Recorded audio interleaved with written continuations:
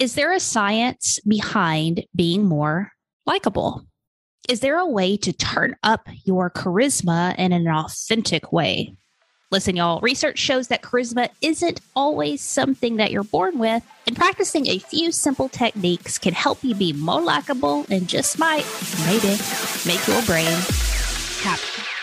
Welcome to another episode of Happy Brain. My name is Heather Parody, and thank you for joining us as we explore the fun side to mental health by digging into the simple hacks and fun tips to make your mental health journey more enjoyable and your brain a little happier. When you Google charisma, you get that, well, it's a noun, and it is, quote, a compelling attractiveness or charm that can inspire devotion in others. But that doesn't sound like something that you can learn, right? Wrong.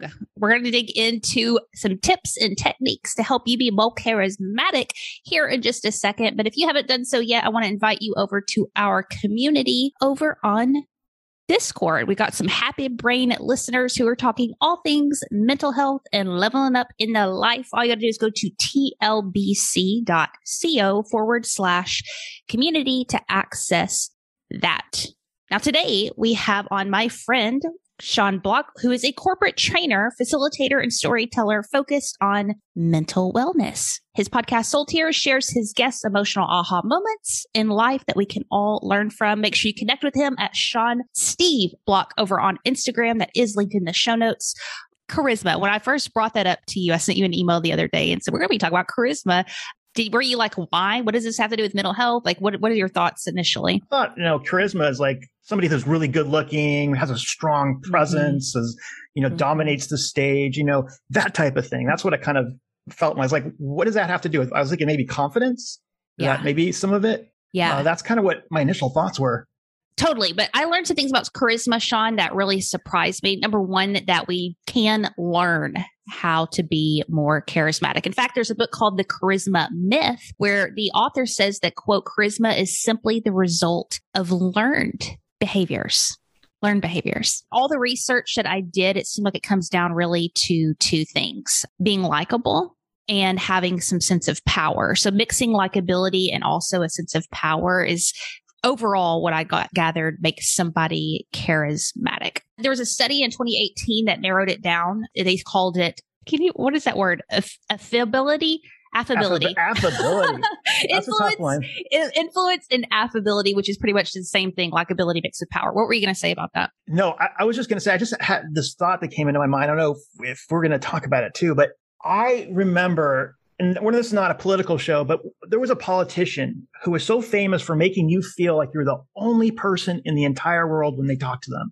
Really? It's like it encompassed the whole world. It's like everything stopped. And I have a friend who does that. And he does really well. And he's he's not a big talker or whatever, but he makes you feel so good. I was wondering if that has anything to do with what we're talking about today. Yeah, actually, that's what I was going to bring up, was the potential problem that I saw with it is being likable and having a sense of power. There's a lot of confidence in that. And a lot of times we can think, well, I just don't have that. I'm not confident. I feel bad about myself. I struggle with mental health stuff, et cetera, et cetera, et cetera. But I was wrong. We're about to dig into in just a second. Just because you may struggle with confidence issues, just because you may struggle with certain mental health issues does not mean that you cannot learn to be charismatic. And I'm going to prove that here in just a second. But here are the action steps that I dug into. First of all, understand you can't fake it.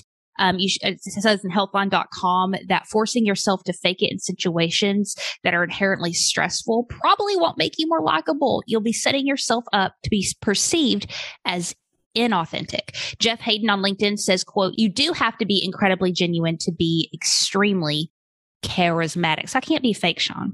We always hear about that debate, fake it till you make it, right? And especially, I always say that too for mental health. Like sometimes you have to fake it to get by and make it. But maybe when you're faking it, you're just not at your most authentic, most charismatic, maybe. Exactly. Yeah.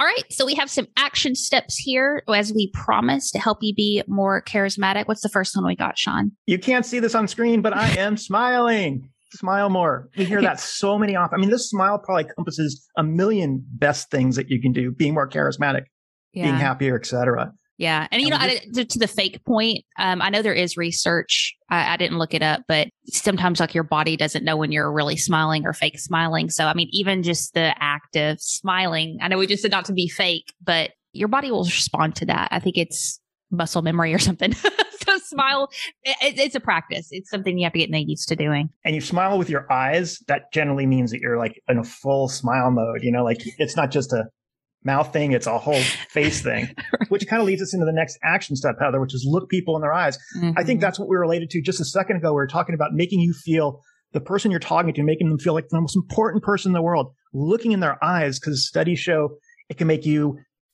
rate you more. People think you're more attractive, more competent, more likable just by looking them in the eyes. Okay. That's a good tip for a lot of different reasons. Come on. I love it.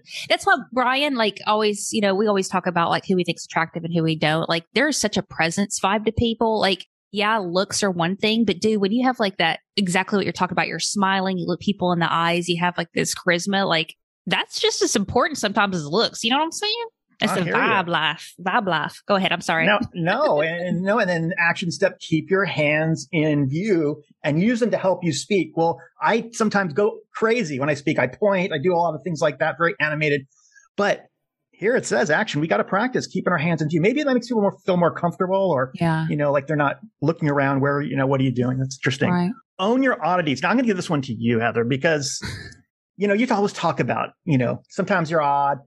Well, you're not sometimes. You're always odd, right? I'm always odd. Yeah.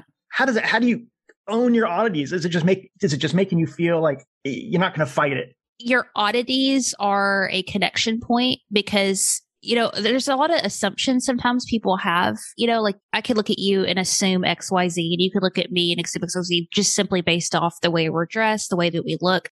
But I think whenever you kind of reveal and show some of your little quirks and that you're confident in it, it gives people permission to be their own selves and dismantles all the preconceptions they might have of you. Because I know a lot of times people sometimes look at me and think, I've gotten this feedback before that maybe I'm a little bit more stern or intense or whatever. But then when they kind of start talking to me and actually spending time with me, they realize I have a lot of insecurities. I'm quirky. I'm weird.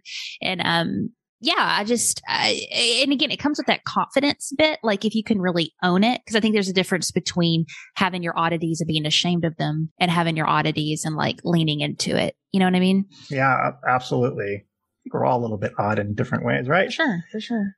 Embrace vulnerability. We hear this in the personal development space. We don't really need to get into it, but that is just sharing. When you share, people share. It's that simple for me, right? Yeah.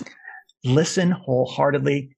Again, I think we're getting to a theme here. Pay attention to the person you're talking to and listen to them, and don't think about the next thing you're gonna talk about. And there was a professor at Claremont McKenna College who basically said, focus on what the other person is saying and reflect back what you are hearing rather than focusing on what you want to say. I think that sums it up. Yeah. You'll learn from Dale Carnegie's book, Winning Friends, How to Win Friends, Influence People. He talks a lot about, saying somebody's name over and over again. So Sean, that's so great. People like to be acknowledged. Finding mutuality. So what can you relate on? Again, that human connection point. I thought this one was interesting. I found this, I believe this was on Inc.com, all linked up in the show notes, but start showing more expressions in your face. That was interesting. Back to the charisma myth, Olivia Fox Cabane, the author, says, quote, when someone has spoken, see if you can let your facial expression react first. Showing that you just absorb what they've said and giving their brilliant statement the consideration it deserves. Only then, after about 2 seconds, do you answer. And so her suggestion was this sequence right here. It's 4 steps, okay? So they finish their sentence, your face absorbs, your face reacts, and then and only then you answer. And she says this only takes, again, 2 seconds. But I think, again, it's that acknowledgement to your point earlier, Sean, when you said listen wholeheartedly, that you actually heard what they said. And this leads us to our final point and is going to put Heather in her place and her wrong assumptions that I had earlier about charisma. Charisma is really about shining the spotlight on others. Okay. artofmanliness.com says, when you think of charisma, you might think of trying to make yourself seem super awesome to others.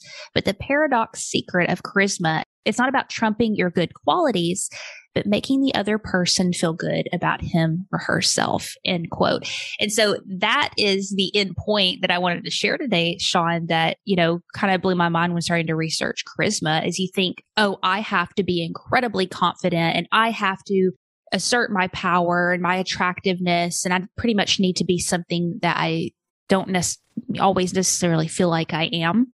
And that's not really it. It's the art of learning how to really uplift other people and listen and tune into them. And I think a cool byproduct of that is in turn that will affect our own mental health and that will help us be maybe more, not only charismatic and make more friends, but maybe see ourselves in a new light when other people start enjoying being around us a little more. So it's really interesting. I think I have to be confident in order to be charismatic, but, really learning how to draw people in through paying attention to them makes me more charismatic, which will help my confidence. Yeah. And it sounds like we're saying too, if you make somebody else feel confident, it comes right back to you. That's it, y'all. So listen, whether it is moving past what people think with the Scare Squad, reigniting your imagination and finding time for play, or paying attention to other people, lifting them up so you can be more charismatic. We just hope you take a moment for yourself today, my friends, and keep that brain of yours happy.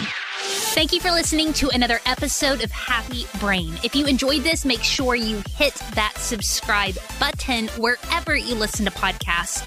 And if you have an extra second, leave us an honest review over on iTunes or your Apple podcasting app. And until next time, my friends, keep that brain of yours happy.